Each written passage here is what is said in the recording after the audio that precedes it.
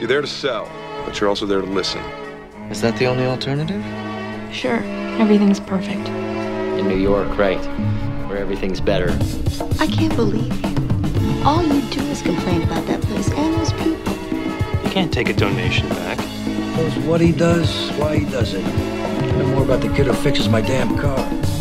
Tone of your voice, I don't like it. Come on, you must have an opinion.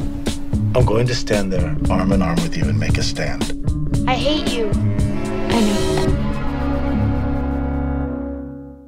Welcome to Mad Men, the weekly show where we discuss a show that used to come out weekly. Each week, we take a close look at an episode of the AMC series Mad Men, which ran from 2007 to 2015.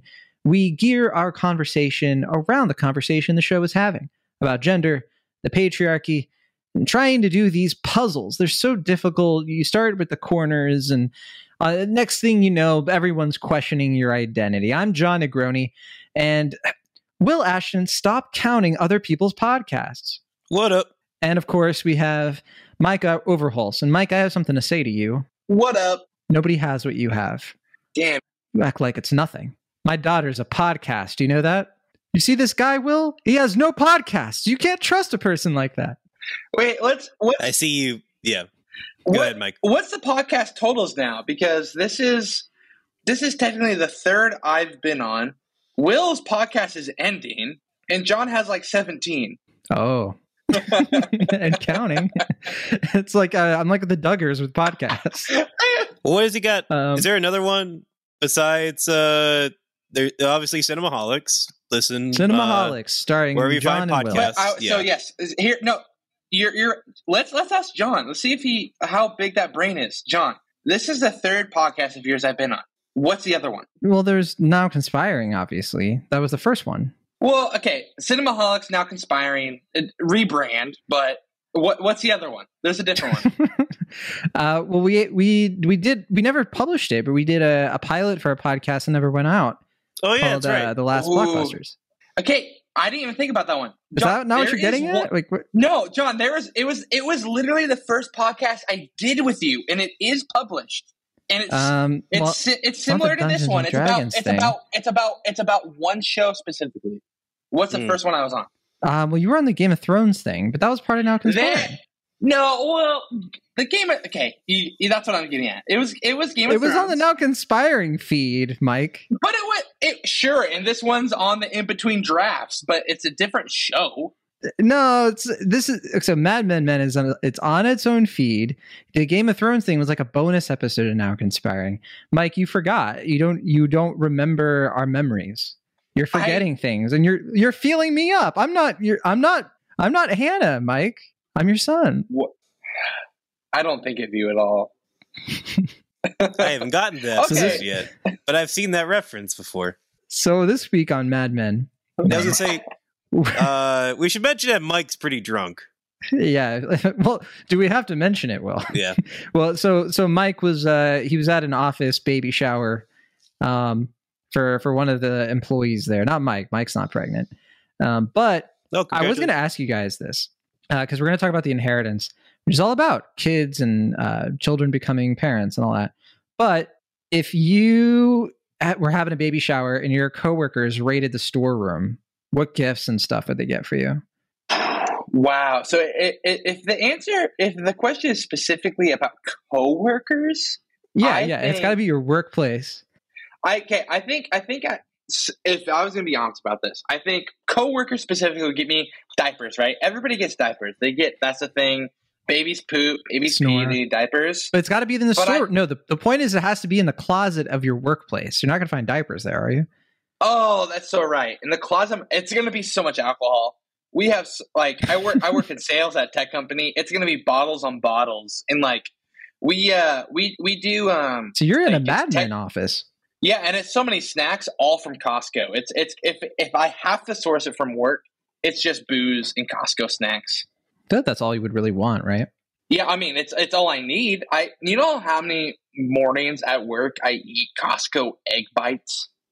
You have no idea. I do too. I eat egg bites for breakfast. I go back and forth between the regular kind and the spinach bell pepper. Ooh, I mean, yeah. By regular kind, do you mean the bacon Gruyere? Yeah. And you know what I like to do with those? I like to add a little bit of Roberto's salsa to it. Oh my God, John, we live the same life. Will, you cannot live up. Will doesn't understand. Will doesn't even like ice cream. You can't trust a person like that. Yeah, you can't. There you go. That's a good pull. Anyway. He has no egg bites. So I have a few other ways I was going to open the show. Sure. I was going to say, all right, Will Ashton, now that you've podcasted with me, let's go upstairs. And at one point, I was going to say something along the lines of like, Michael Overholes, you want to give me your temper? And this is a good one, Will. I came to rescue you, Will. I'm not joking. We can go anywhere. I have a podcast. That would have been a good one. That would have been my pick, I think. That's a good one. Yeah, that's a good one. You fucked up.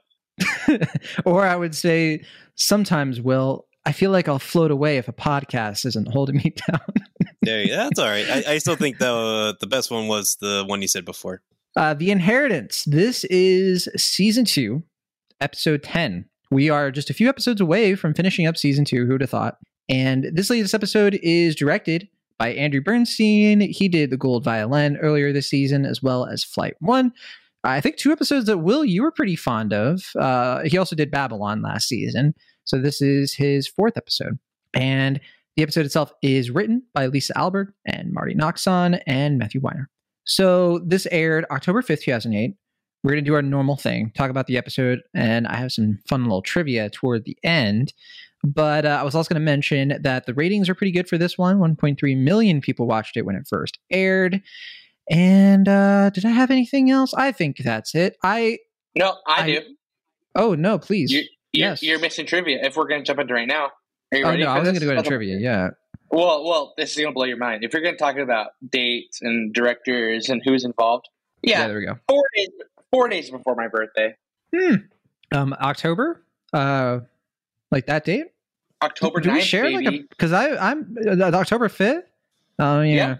Birthday, I'm just a couple days after you. Happy birthday, John. Wait, a couple days after? You mean before? If you're October 5th? I'm October 13th. Are you? But, that's right. Yeah, that's right. You just said October 5th. But, you know, I gotta say, Mike, I feel like we never really celebrated our birthdays, together. I celebrate with like Brian Coleman all the time. Brian Coleman, not a friend of the show. He's never been on, but a mutual friend between the three of us. But I don't know what's going on, Mike. Yeah, well, speaking of podcast, he has his own, friendship podcast, and so I think that's why he literally has a friendship podcast. And neither of us have been on it. Kind of weird. Even though we were both at your wedding. Yeah, whatever. He was my groomsman, one of them. But okay, I was going to mention that. You were. We talked literally right before we aired that you sat with my mom. And you told her that you could rescue her, and you gave her these comics. It was kind of weird, actually.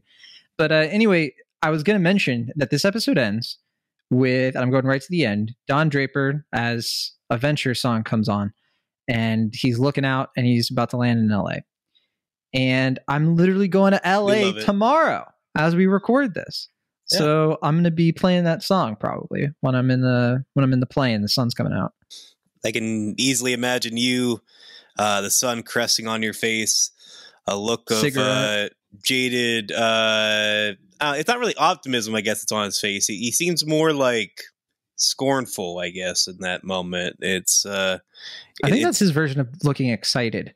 But also, Pete Campbell won't be sitting next to me, but my wife will be. That said, I'm always on the aisle seat or the middle. She likes the window. Oh, that's a good thing to bring up, where we sit. I am also a middle guy so that my fiance Hannah can get window or aisle. And John, I mean, you've seen this show before, and, I'm assuming Will's seen the finale here in the background of a bar mitzvah somewhere. Do you think you're going to have a similar time in California as Don? I think so, Mike. And we should mention, of course, Will doesn't know what's in store, but I have mentioned, I think before on here, that I really like the next couple episodes. And I'm gonna say this right now. I like this episode, the Inheritance, a lot more than I used to, because I definitely picked up on some things that I didn't pick up on previous watches. And I'm curious if either of you are gonna pick up on them yourselves. So I'm going to start with that because the basic setup of the episode is that, Don and Betty, the main thing is that Don and Betty go over to Gene and Gloria's, Gene being Betty's father, after they find out that he had a stroke a few days ago and they weren't aware of. And they just basically go to make sure he's okay. Meanwhile, Pete is still kind of dealing with the fallout of his father's death. He's about to ship out to LA with Paul. His wife, Trudy, of course, the wonderful Allison Brie, wants him to consider adoption. And then our other plot is, of course, we have Paul. Paul and his girlfriend, and they're at odds because he's going to California for this business convention for Sterling Cooper. Instead of going with her for a voter registration effort, his girlfriend, Sheila, of course, being a Black woman, and that being quite a scandal in the 1960s. So that's the inheritance. I was going to ask you guys, what do you think ultimately this episode is about? We'll start with you, because you look raring to go. I feel like I'm kind of becoming a broken record in season 2 in our coverage, but I feel it was a classic example of an episode that I liked fine while I was watching it. I thought it was solid, if a little disjointed. But upon, thinking back on it and reading a little bit about it from the Mad Men carousel, I definitely think I appreciate it upon reflection, maybe more so than even watching it. But it's not a bad episode. Maybe among the weaker ones for me of the season so far, but it's solid. I enjoyed it. I kind of get the sense, and I'm curious if you'll agree or disagree. It felt like it would have made more sense if it was focused less on Paul and more on Harry. They kind of talk more about you have, these 3 different men in the office at a different point in their family lives. Like obviously Don's pretty broken. He's in a marriage that's crumbling, potentially going to fall apart for good. Kind of caught odds with Betty at this point, and she's obviously in a very fragile state, especially with her father. And then you have Pete, who's coming in with this kind of difficult relationship with his family. And then it would have been interesting to have Harry, who's, just about to start his own family, and, coming into fatherhood. And obviously he has sort of a complicated relationship with the office. And I don't know, it just seemed like maybe a missed opportunity, but you think it would have been better or worse if it focused on him over Paul? Well, I think they both get kind of similar screen time if you really look at it. In fact, that's kind of why I hesitated a little bit on is Paul really one of the B plots or C plots here? Because we get a lot with Harry in a short amount of time. I'll call back to last season with the Hildy thing. And I do think that their stories connect. That's the thing. I would totally have agreed with you, Will, before I rewatched this episode, because that's how I always felt about this one. I always felt like just watching it, it just wasn't my favorite. It reminds me a little bit of Long Weekend, where it feels like more of a slog to get through than other episodes do.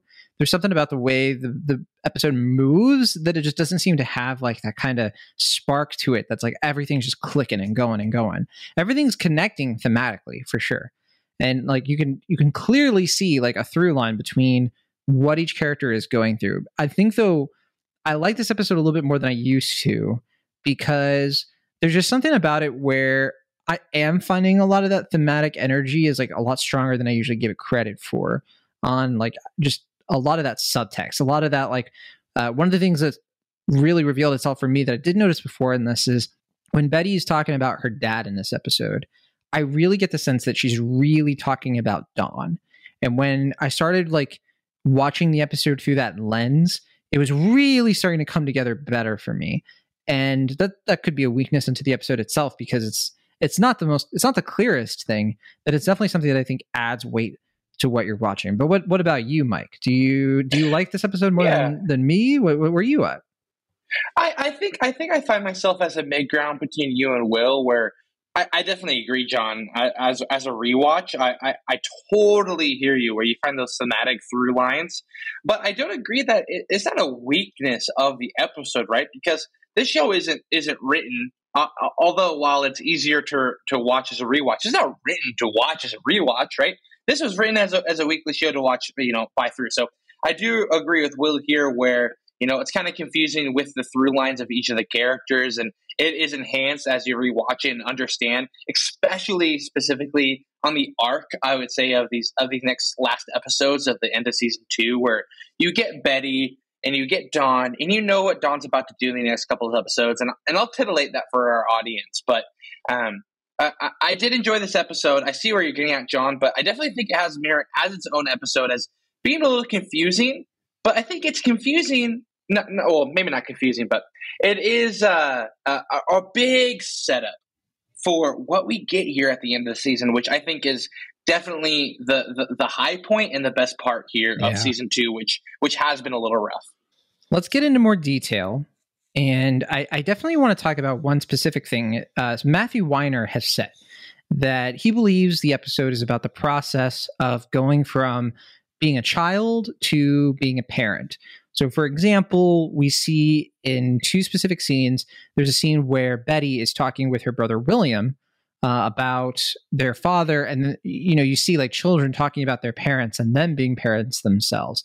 And that mirrors a different scene where we see Pete and Bud, brothers, talking about their mother. And I think what Weiner's sort of getting at there is he thinks that this episode is about that process of like when you're a child and you realize that, your parent is like no longer in that role anymore. There's a lot of confusion of like, who is the parent, who is the child in this episode. And you see a lot of it with Glenn. You see a lot of it with how Betty interacts with Sally toward the end of the episode. Betty's conflict throughout. You see it in the way that Don in particular seems to really feel like lost because he doesn't have his kids. He doesn't have he can't even see them or have a real life with them. And his motivations there are a little interesting. Personally, I think there's something else here that Weiner probably put in there too, along with Lisa Albert. But I think there's something else in this episode about people, about found family, people who are unrelated by blood, finding connection and purpose. For Don, that's everything because he doesn't have blood. His brother is gone. He has no people, right? Pete is weighing that with should he adopt? I think even with the stuff with Paul, connecting with, a community of people, and obviously very in a cringeworthy way, but connecting with people that not only are not related by blood, but are racially, segregated from him.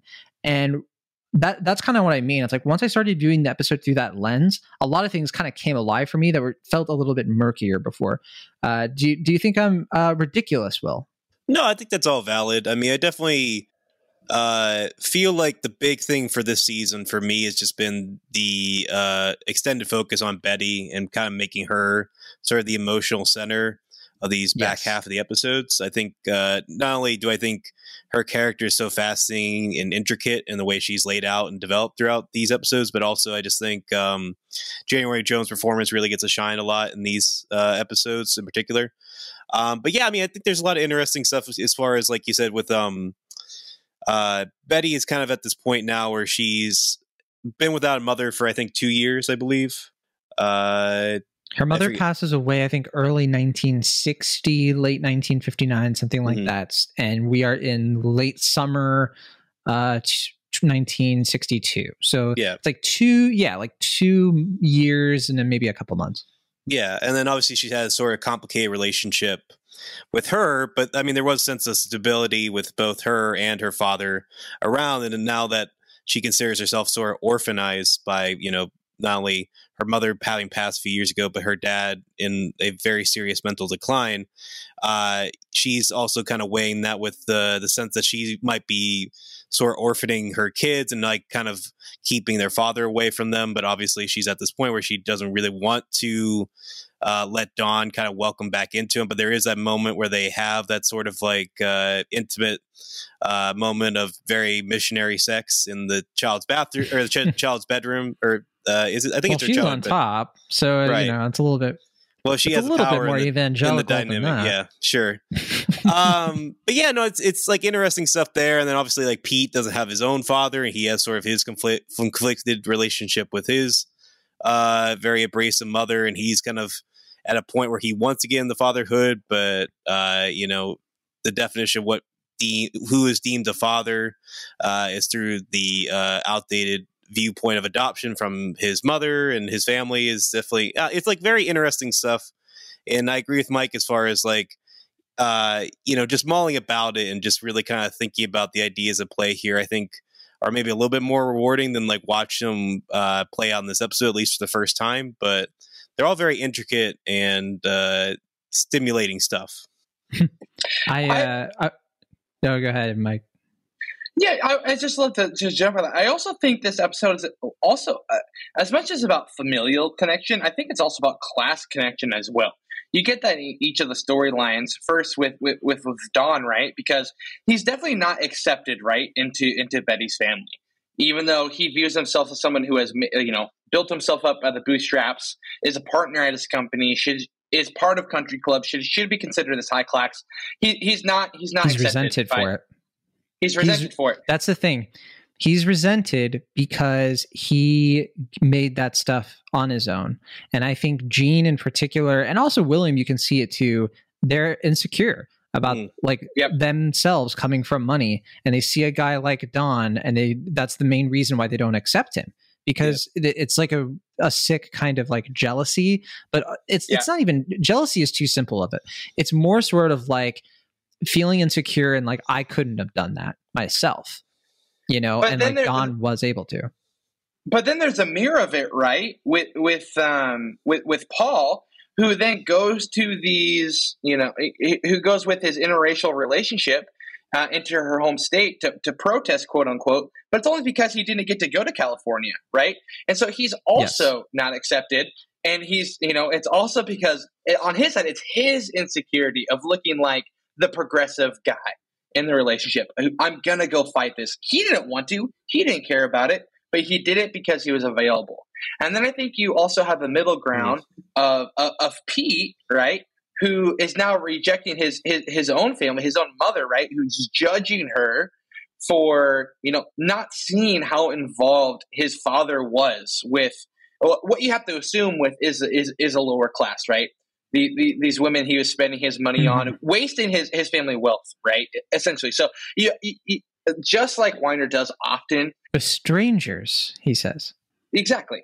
And I think that's what's so good. There's so, if you tune into it, it's not just one through line, but he gives you kind of every perspective of the option in these episodes. And I think it's what he did here with the class connections. That's actually related real quick to what I was going to say about Pete before, which is that there's something really interesting about how at the beginning of the series, Pete says he wants to be like Don, right? And he kind of in a cosmic way gets his wish because he goes from riches to rags.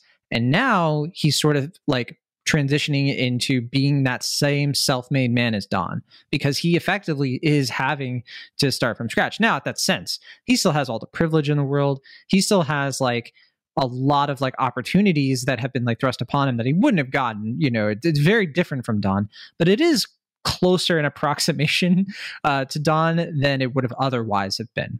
He's no longer just like the Dykeman, legacy is what's giving him his job. He actually does have like talent that's showing in his work. But I also wanted to tie into that as far as like you were talking about Don being considered sort of the pariah or the outsider of the family. But I also find it really fascinating that there's also Gloria, who is like the second wife or the soon to be wife, I believe, to Eugene. And like, she's obviously only been in the picture for maybe a year or so, if that. And I think Betty even calls her like a vulture at one point. Like, she sees her as this sort of, leech on the family, but everyone else sort of accepts her because she's been there and is supporting Gene through this whole process. Well, out of convenience, right? Sure. Like, they just like that she's looking after him so they don't have to. Right. Specifically, well, that's what I mean. William.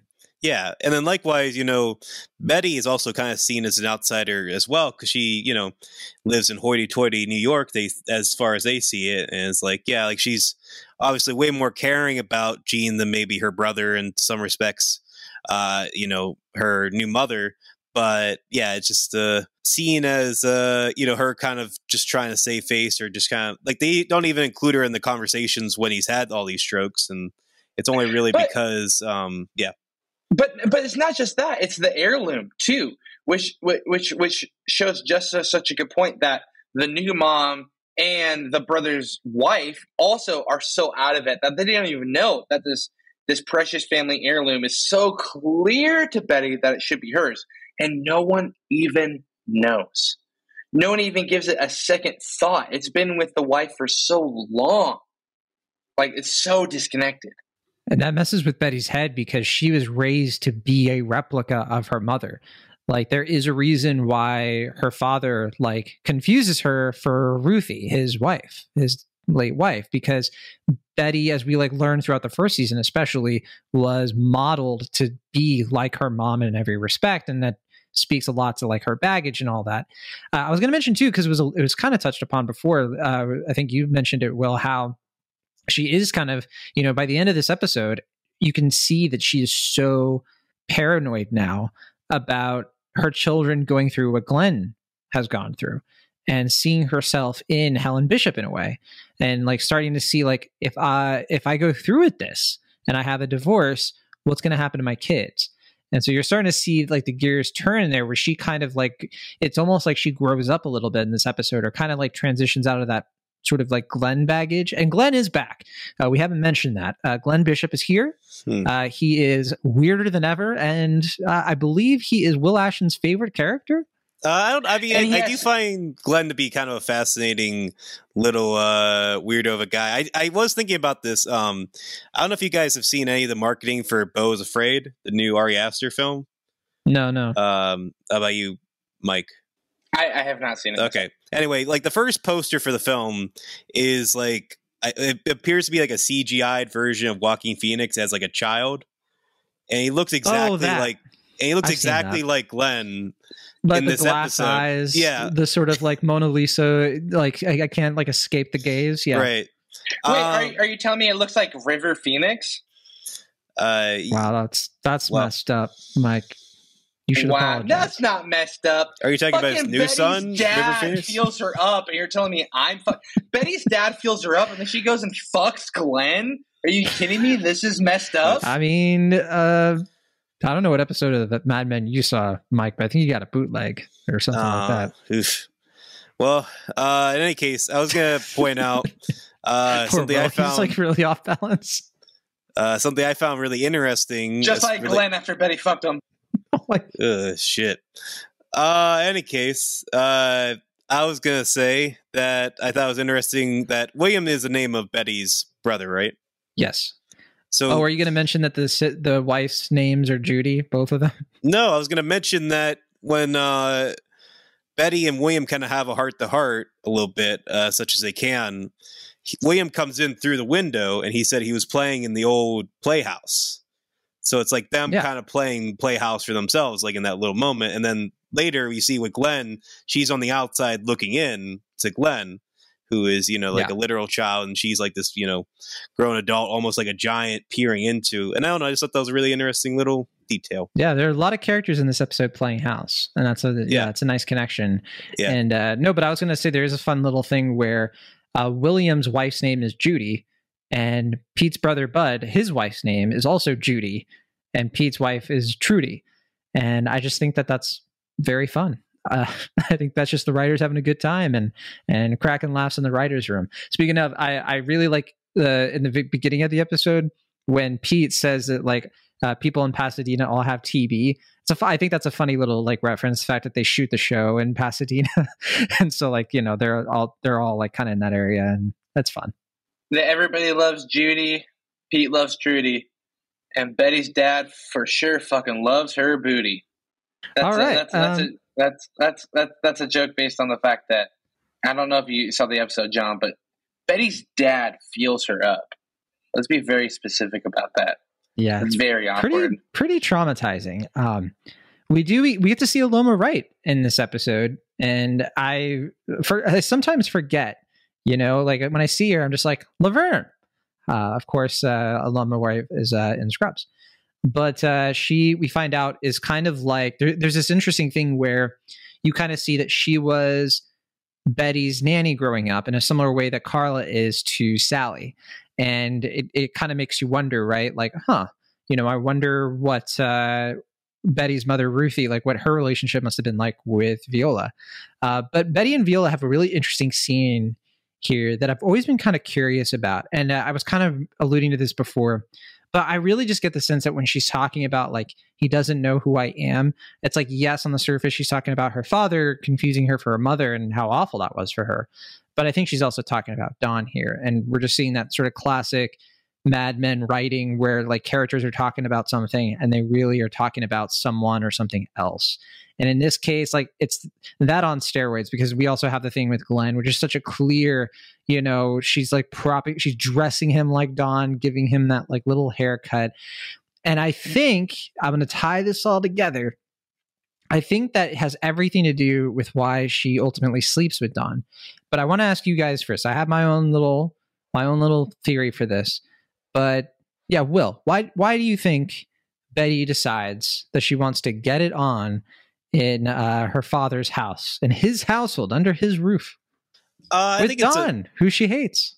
I think it's a momentary source of comfort at a time when she's feeling very sort of lost and insecure about the state of things. Like she obviously is struggling with the loss of Dawn and not having him be that source of, romantic comfort in her life, such as he was. I mean, he was always sort of distant anyway, but there is that sort of absence. And then now we have, her own father in this sort of confused state with her family. And she feels like she's kind of a stranger looking in, as we said, kind of playing playhouse. And so I feel like there is a sense of like, comfort, but also like intimacy to be found at a time when she hasn't really been able to find a connection with many other people in her life. And yeah, I don't know. I mean, it's not really, I think, driven by romance or even, a sense of like wanting to reconnect with Dawn. I think it's just that like kind of moment where she just feels that she wants some sort of stability at a point when everything's kind of spiraling. But Dawn mistakes it for something a little bit more rekindling, and that doesn't quite pay off. So I agree with an aspect of that, but I have a different take. But I want to hear Mike. Yeah, what do you think? Let's put it into the words of John earlier, right? Betty was made to be into an image of her mother. And what that brings is a type of class recognition and also class role. So now let's fast forward to where Betty is at actually in life. Her husband is cheating on her and she doesn't know what's happening. Her biggest judgment in season 1 was a divorced woman, and now she's becoming that. Her family is in shambles. Her mom is dead. Her dad is losing his mind, thinks she is her own mother. She does not like the stepmom. And her brother is playing playhouse with a wife who doesn't even know how their family works, right? And so Betty is looking for really any semblance of control that she can. And I do think it's really important. Nailed it. It's important that she's on top, really, right? Well she's trying done. to control. This is who I am. This is our life. This is how the roles are supposed to be. Yeah, she wants control. I literally wrote that almost word for word. It's like she wants to feel control over something, and she sees Dawn as an opportunity. I was going to say too, because like also, even on the most literal level, this woman has needs, like she hasn't been able to have sex with anyone for a really long time. I mean, this is the first time she and Dawn have sex, I believe, actually, no, they do have sex like on like 3 Sundays, I think it is, like morning sex or whatever. But they were. But can't he not get it up? Well, that stuff was before. Like while he was sleeping with Bobby Barrett, he got his groove back. He sister acted this thing. And that said, though, like they've been estranged now for a while, and she has been sort of, here is this opportunity where he's just laying right there. And I think it's a combination of like, I'm going to fuck this guy because like I have power over him, and it's going to feel good, and I want to. For her, it's a completely biological thing. And that I think is punctuated by the fact that Dawn is the one who wakes up alone and realizes he's alone. She's gone. She got what she wanted. She has nothing else she needs from him besides that D. And by D, I do not mean Dawn or Draper. I mean Dick. But isn't that what John does? Isn't that what John Hamm Dawn does to his women too? Right? He gets what he wants out of them. He gets his professional inspiration. He gets his I feel important. He gets whatever he needs, and it's never from Betty. And finally, Betty gets it from him. He lost at his own game, and that game is not a puzzle, but it is a puzzle. But it's not. But he doesn't even know. He doesn't even know he lost. That's how dumb Don is in regards to how this works. I love that whole sequence. Like, he is so in this episode out of place. He is just in every scene. Like, even when he goes back to the office, he's out of place. He walks in, he calls the receptionist by the wrong name. You know, he's kind of disoriented. The entire time he's with Betty's family, he's uncomfortable. He clearly doesn't want to be doing this. Like, he's there out of obligation. He's doing the right thing by being there for Betty, but he clearly doesn't want to. He clearly doesn't like being around these people. He clearly is uncomfortable with pretending everything's okay. And the one chance he gets when like they get to their house, he has to leave immediately. And I think that of course all speaks to why he feels like by the end, he's got to get the hell out of there. He's like, I'm going to LA, forget this. He's kind of like me in 2014 when I was like, you know what? I'm moving to California, not LA. But I was like, you know what? I'm done with Virginia. It's over.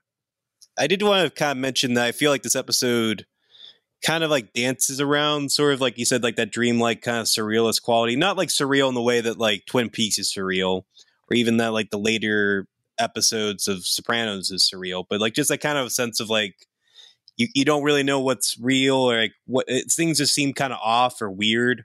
Like, yeah, all really the furniture has been moved a couple of inches, but it's hard to tell. Yeah, I really love like the scene when he comes into the office and it's like pretty vacated. It just so happened that like the Los Angeles flyer is on his secretary's desk. It's also like not like he's in the usual place, like you mentioned, but then he like goes into like that boardroom and there's just like a huge party, and then Harry's wearing like the baby bib or baby bonnet or whatever, and it's just like all these like kind of weird touches that are like not fully out there, like weird, surreal, but like just like odd enough that you kind of wonder like what's exactly going on. And I love that about the scene with Betty and Glenn too. The scenes with Betty and Glenn as well. Yeah. Ooh, they're so weird.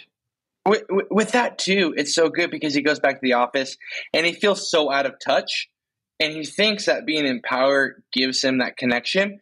But then, it's so good because who comes in and instead of talking about the baby shower says happy birthday, but like the controlling partner of the company, who obviously Don idolizes. I just wanted to say happy birthday. Oh, I gotta say. Wait.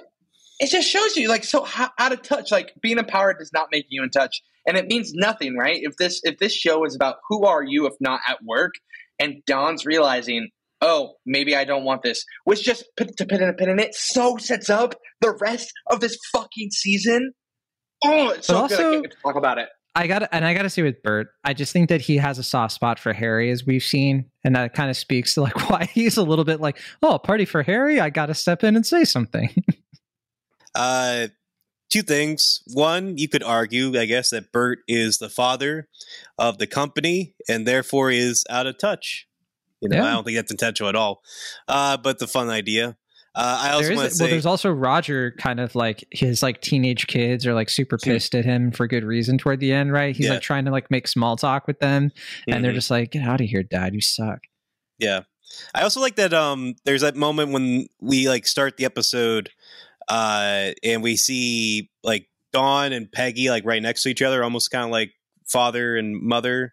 Kind of like watching over like the kids and like, you know, like they're kind of, you know, getting ready for their little presentation, stuff like that. And it's like, I feel so bad for Peggy in this whole episode. Yeah. Did you read the pamphlet? Short straw. You know, like it's like, why did I send her to LA? And she's just like, yeah, why don't you? Right. You know? And like the whole thing where like she literally gave a baby up to adoption, and like the irony of that, and like Pete and her having that conversation where he clearly is trying to like, you know, once again, like for the third or fourth time this season, tries to like talk to her because he gets something from her he doesn't get from anyone else, or he's trying to get something from her that he's not really getting from her, but he thinks he is. And it's just, I feel so bad for her because she's like trapped by this like dude who's like stuck in her life. Yeah, pawning off his mommy issues to the mom of his child, not knowingly, not even knowing. But I was gonna say, just before we move off from it, that line from Bert is the hardest I laugh in this whole season. That was such a funny line. I was howling. That was such a great line. It's the delivery from Robert Morris. It's just pitch perfect. Happy birthday. I just wanted to say happy birthday. and no one corrects him. It's so good. Right, yeah, it's they're just like yep. I also felt for Joan in this episode. You know, like as soon as Roger and Jane get mentioned, she's just like, brutalized by it. And like, I really like that whole scene where like she and Don are so chilly toward Roger. He knows why, but they obviously are like, they're civil and they're not going to like be dramatic.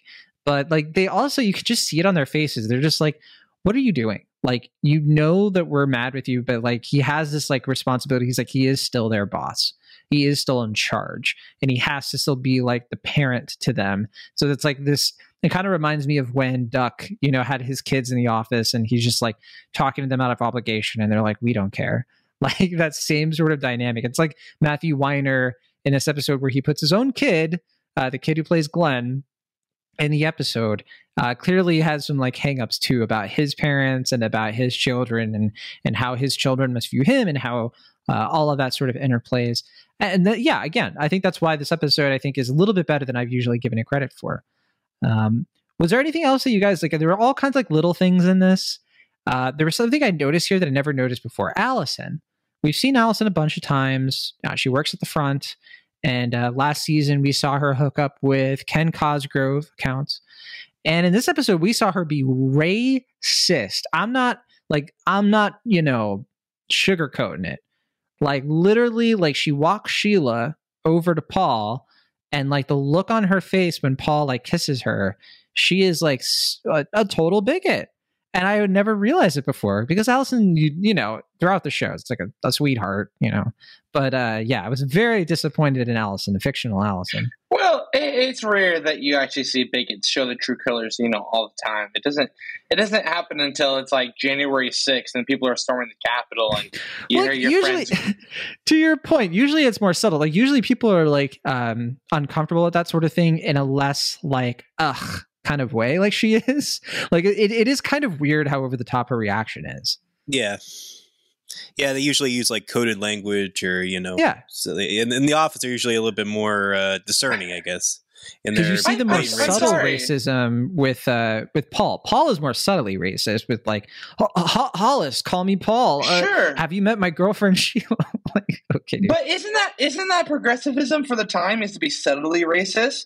But it is for this current time. 1962, right? Like Jerry Jones, the owner of the Cowboys, is actively protesting black people going to his school, right? And it's that, unfortunately, also we're in Manhattan, we're in New York, a progressive part of the country. The norm is to be racist. It's not. I would say New York around this time wasn't progressive. I think it was more like liberal, and it was more sort of like. Go ahead. I was going to say, I think he's saying that it's more progressive than other states at this time. In some ways, maybe. I think it, but yes. I think like it's also extremely conservative, like extremely like old money, Oh, sure, yeah. But the arts and stuff, sure. Like you do have like the Bohemian movement there. You have stuff like that. But I think that is like still on the precipice of taking over culture, and it hasn't quite yet. Like you're just sort of seeing the embers of that. I mean, Woodstock hasn't even happened yet, has it? Like we're a while away from like the hippie movement taking over, and I'm sure Will's very curious how and if Mad Men handles hippies. Besides the ones we've already seen, I guess in the first season. It's exactly the same as the Jesus Revolution coming out the same day as Cocaine Bear, the best juxtaposition of movies in recent history. Which will I choose? I don't know which to watch. Is that next weekend? Cocaine Bear? No, it's the end of the month. February 24th. No. Is it? I thought it was the 17th. I don't know about Jesus Revolution, but I think Cocaine Bear is February 24th. I promise you they're coming out on the same weekend. So if it is the 24th... Is Cocaine Bear the same weekend as Magic Mike's Last Dance or Ant-Man and the Wasp Quantumania? They're different. I know specifically that they're different. Cocaine Bear. Jesus Revolution... Also 24th, I promise you.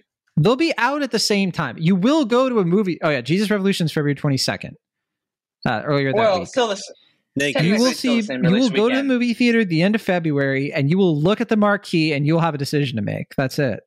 I was also just gonna say, I found Paul's scene on the bus to be notably cringy for that reason that we were discussing previously before we got into conversations about Cocaine Bear. And then just like that, he was very much just like, trying to be progressive, but obviously being very clunky and inadvertently kind of racist. He's being performative. Right. Yeah, he's dropping that Marx, with like a really hard X. Yeah. But then you see, remind me. What was that? I'm sorry, I didn't mean to cut onto you, Will. I was making a joke saying, isn't progressivism performatism? Yeah, you are not correct. In all cases. In some respects, at least. Well, that's the thing. It's like everything's performative, but I mean, there's a difference between having a belief or having like a progressive worldview and like, trying to advertise it as part of your identity to make yourself feel better about yourself. That to me is more like you're putting on a performance, and it's a bit of more of pretending. It's not really what who you really are. You're just sort of like taking on a persona. Sure. And people do it with all ideologies. But it just made me think of like, Paul would have voted for Obama twice if he had the chance. It's like verbiage. Yeah. Whereas like you kind of see just like there are some people who like it doesn't even cross their mind. They just sort of will accept somebody, as they are, and it's not really something that they feel like insecure about, I guess. But anyway. In any case, I just wanted to point out that like, you have Paul in this kind of cringy scene on the bus, and I was waiting for Sheila to kind of be a little like annoyed or upset, but she has like this kind of loving look on her face, and it's just like, oh, my boyfriend's being a good progressive boo, like being a good guy. She's I mean, I think she's happy that like she's still under the impression that he dropped the convention to go. I do think it's funny too that he says just like I can't go. It's a convention. I can't tell you about it. And it's like so funny that in the 1960s, like the idea of like a work convention is like this mysterious, really important thing to some people. Obviously, like you couldn't say that in today's day and age of like, yes, well, I understand that it's our child's baptism, but unfortunately, I have to go to this convention. Convention, egad. Yeah, I mean, I don't know. I do find the relationship between Paul and Sheila kind of interesting because he can be like very genuinely loving and sweet in one moment, and then kind of condescending and belittling in another. And I don't know. Of course, yeah. And I mean, I think Joan had him pegged earlier in the season when she was telling him like, you are doing this to make yourself look more interesting than you really are. And I think, part of him does care about this person. It is built upon some sort of like real emotion there. But I think unfortunately for him, there's more to it for his interest than there is like for his genuine like feeling and willingness to put Sheila before himself, which clearly isn't the case. Yeah, it just shows it, right? That although, it's not exactly a specifically exploitative relationship, which obviously like blaxploitation is huge for the era. It's going to become even bigger in the 70s. She is more of a prop to him than a human because he does use it, right? His first priority is to go to this convention. And then that's the thing I was going to bring up about this episode is that Joan takes so much pleasure in telling him that he can't go to LA. And he is so upset about it. He's so upset about it until he, like a white man, the smile on Joan's face. He throws a tantrum. Out how he can use it to his advantage, which is in his personal life, right? So again, going back to the show, who are you if you're not who you are at work? It's, well, if I can't use this work situation to my advantage, I'm going to use this personal situation to my advantage. And it's still just people, men specifically, trying to use everything to their advantage and take power in their society. When it comes to Harry, I mean, we don't get that much with him, but I think what we do get with him is interesting. We get him sort of like settling into the reality that he's about to have a newborn. He's about to have like his life sort of turned upside down in terms of having to have this child, dominate his schedule, dominate, like, he can't just go to LA and meet these executives, show his face, or shave his face. And you see that like discomfort he clearly has about, this responsibility now being there, and how it's not something that you can tell. It's not something that he seems to be against, like the idea of having a kid in the way that it seems like Pete is. But you do still sort of see that it's like this sinking feeling, this like, okay, my life is about to change forever and I don't know if I'm ready.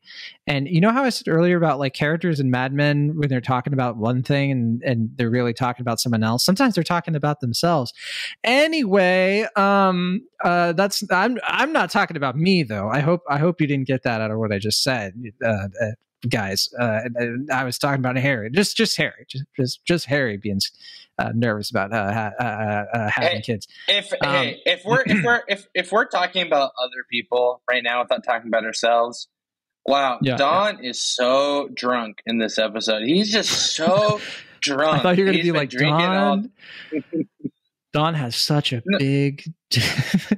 Yeah, no, don't. I would not go there. I go the exact opposite. It's like, Don is secure in his masculinity. Exactly. Don is happy to be friends with John Negroni. Don is certainly not feeling extremely awkward right now in this entire podcast. Hey, look, it's Helen Bishop. Helen Bishop is back. Will, what do you think? Are you happy to see Helen? You missed her, right? Is this her first appearance in season 2? It might be. I don't think we've seen her since the finale when I don't even know if we saw her then either, because like I don't think we saw her when she was in the store while Betty held hands with Glenn in the car. Right. I was gonna say the last time I think we saw her was when she got slapped in the grocery store. Yeah, maybe there might have been a time in between, but it was probably extremely small. Yeah, in any case, she's been busy still campaigning for Kennedy. Yes, and doing some unspeakable things to several different boyfriends, and she's having a good ass time. That's for sure. Yeah, she. So's Kennedy. Yeah, maybe that's one of her boyfriends. We don't know. We don't know. In any case, what was the question about Glenn Bishop? No, just bringing up that Helen is back. Helen Bishop. Yes, she. This is unfortunately, I will say, I don't think we're going to see her for a while. I won't say if this is the last time we ever see her. I do know if it is, but I don't want to give it away. Just when she reconnected with Betty and seemed to forge a... Well, really just connected with Betty, because I don't think they ever really... Right. Well, she just gets a new job with NCIS. Yeah.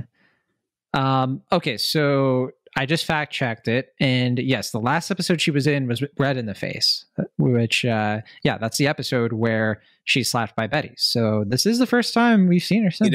Interesting. Who else is red in the face right now? You, because you were embarrassed. Nope, Mike, because he's drunk. Yeah, I was going to say drunk Mike. You nailed it. That's me. Did you know that Darby Stanchel was in an episode of that 80s show? I didn't. Oh, man, the long forgotten and much derided sequel series to that 70s show before that 90s show. Yeah. I know, I see here, like her main thing is Scandal. But I don't know what she's up to these days. I do appreciate that 90s show was like... that 80s show might be a disgrace and awful, but we aren't going to disrespect the canon. So we're going to jump to the 90s in honor of that. Yeah. The same old thing. You want some water, Mike? We did last week. Okay. Was there anything else that you guys wanted to cover in the episode? I feel like we touched upon everything, but was there anything you felt like we could still kind of cover off in a little bit more detail before we go to trivia? I just feel like there's not a thing to do but talk to you. But, we're I was going to mention Hildy. I felt for Hildy because, like, she obviously is very drunk and she's sad because she cared about Harry Crane a lot, and she does that sort of like, I'm so happy for you. Like, and I think she is. I think she's kind of gotten over it to the extent that she can in that time. Like, I don't think she's like still pining over Harry, but obviously like she's sad, and I do wonder like what's going through Harry's head in that scene, because it seems like he's just kind of putting her off a little bit there, but what are you gonna do? I think she's still feeling guilty, because I don't think Harry ever gave her like really any closure. It's all been on her own, because that's how the men would operate, right? And so he's just like, why the fuck are you bringing this up? I got over this. And didn't consider how she's feeling about the situation. But she's trying to cover it. I like the part where Bud has to explain to Pete that you can't take a donation back. Like, that was just, I don't know why, but like that line gets it gets me every time. It gets me every time. There's a nice little reference here too. Unless you had something, Will. No, I mean, not for that. I was gonna point out that Pete has a real maniacal laugh when he thinks about the movie Rope and about potentially murdering his mom. It was pretty messed up. Yeah. We didn't really talk much about Alison Brie being back in this episode. It was nice to see Trudy again. I guess we haven't seen her in a little bit. Yeah, I always think we last saw her like when they were doing the episode where was it 3 Sundays? The one where Pete gets the test, or they go to see the doctor. No. Last time we saw Trudy was when Pete got his rocks off thinking about Pearl Harbor. That's the one episode I'm talking about. Actually, no, I think we saw her even sooner. Yeah. I think we saw her in the Memorial Day episode, Maiden Form, because we see Pete and her and Bud and Judy doing like a Memorial Day barbecue. Exactly. I do just want to clarify, yes, that Will, you are thinking the same episode, because Pete gets his rocks off to Pearl Harbor to prove he isn't the problem and that Trudy is. There you go. I think it's funny that Dawn lies about taking Bobby to Yankees games all the time. Like, I can't even imagine Dawn and Bobby like at a baseball game. I love how reflexively he lies about it. He doesn't even like for 1 second like, yes, he's just like, yep.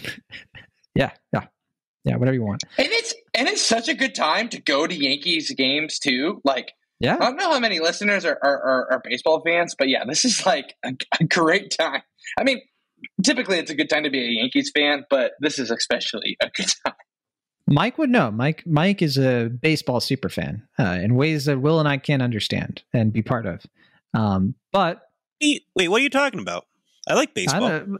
You like baseball? Well, yeah, you've never mentioned it in our entire friendship. You've never made like a baseball reference. You've never used it as a metaphor. You never just like false. Look at that fastball, like right there. You are gaslighting. You never mentioned listeners. The teams. No, we've watched baseball movies, and you're just kind of like, yeah, there's baseball in it. Who cares? It's not. That's false. It's football you're thinking of. Baseball too. Yeah, no, I'm a fan of baseball, and you are lying to me. You are lying to yourself, and you're lying to these poor listeners. I genuinely feel like we have never had a single conversation about baseball where I've got any indication from you whatsoever. But okay, I believe you, obviously, but I'm still a little bit taken aback. Oh man, Will's talking just about being baseball Don right now. with you right now.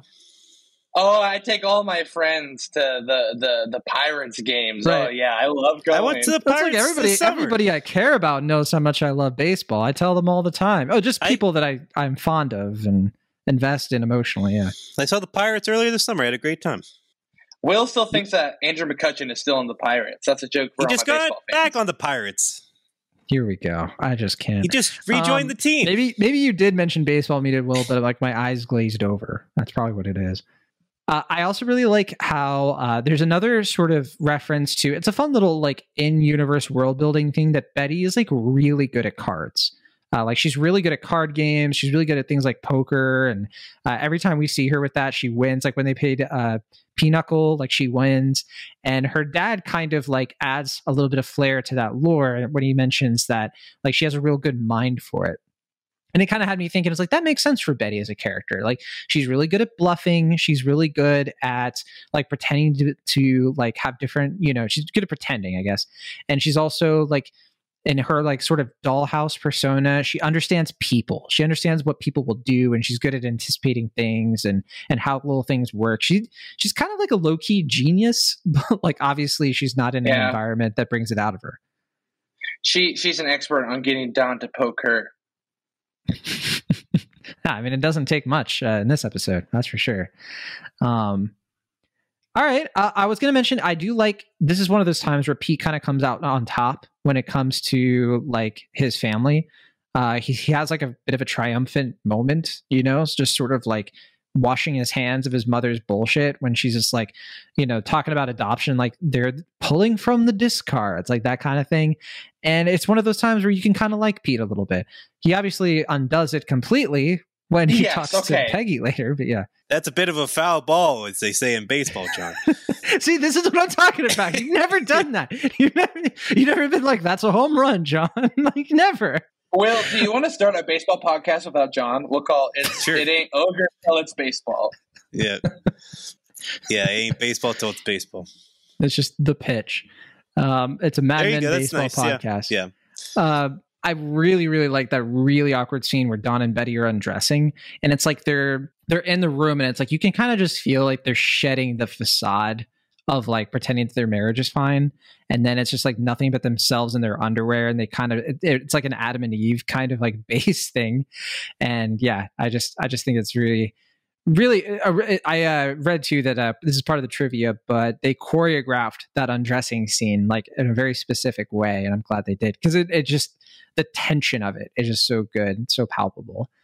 But yeah, because there's like one moment where like his head's like is on the ground that you see like the like dress kind of fall, like, and yeah, it's just like cool stuff. I was also going to note that Viola's advice to Betty, where she's like, everything is good outside that door. I've noticed for the first time, it's really similar to Carla's advice to Betty in the last episode, where she's just like, you know, wash your face, go outside. And when you come back, you'll see things are right where you left it. Like, it's very similar. Like, things are good outside, like go, you know, and that connects to ultimately the advice that Don takes, because Don does that. He leaves, he goes outside, he's going to LA because that might be something that helps him out. And hey, maybe that's going to connect to what Carla said. It's like, you know, when Don comes back, things will theoretically be, you know, right where he left him, right? Yeah, well, I'm sure Don going to LA is going to be business as usual. Nothing crazy is going to happen. He's going to come back. It's going to be the same as ever. Yeah, nothing's going to happen in the next episode. I also like when Betty tells Don, and she's like, I think you should leave. And he's just sort of like, he's so taken aback by it. Yeah. Yeah, I know. Keep going. Yeah, keep going. I want you to finish your thought. Just going to, he has a chance, right, of like why he should stay. And she even tells him, she's just like, that's why, you know, like, it's just because he thinks he should be there for her.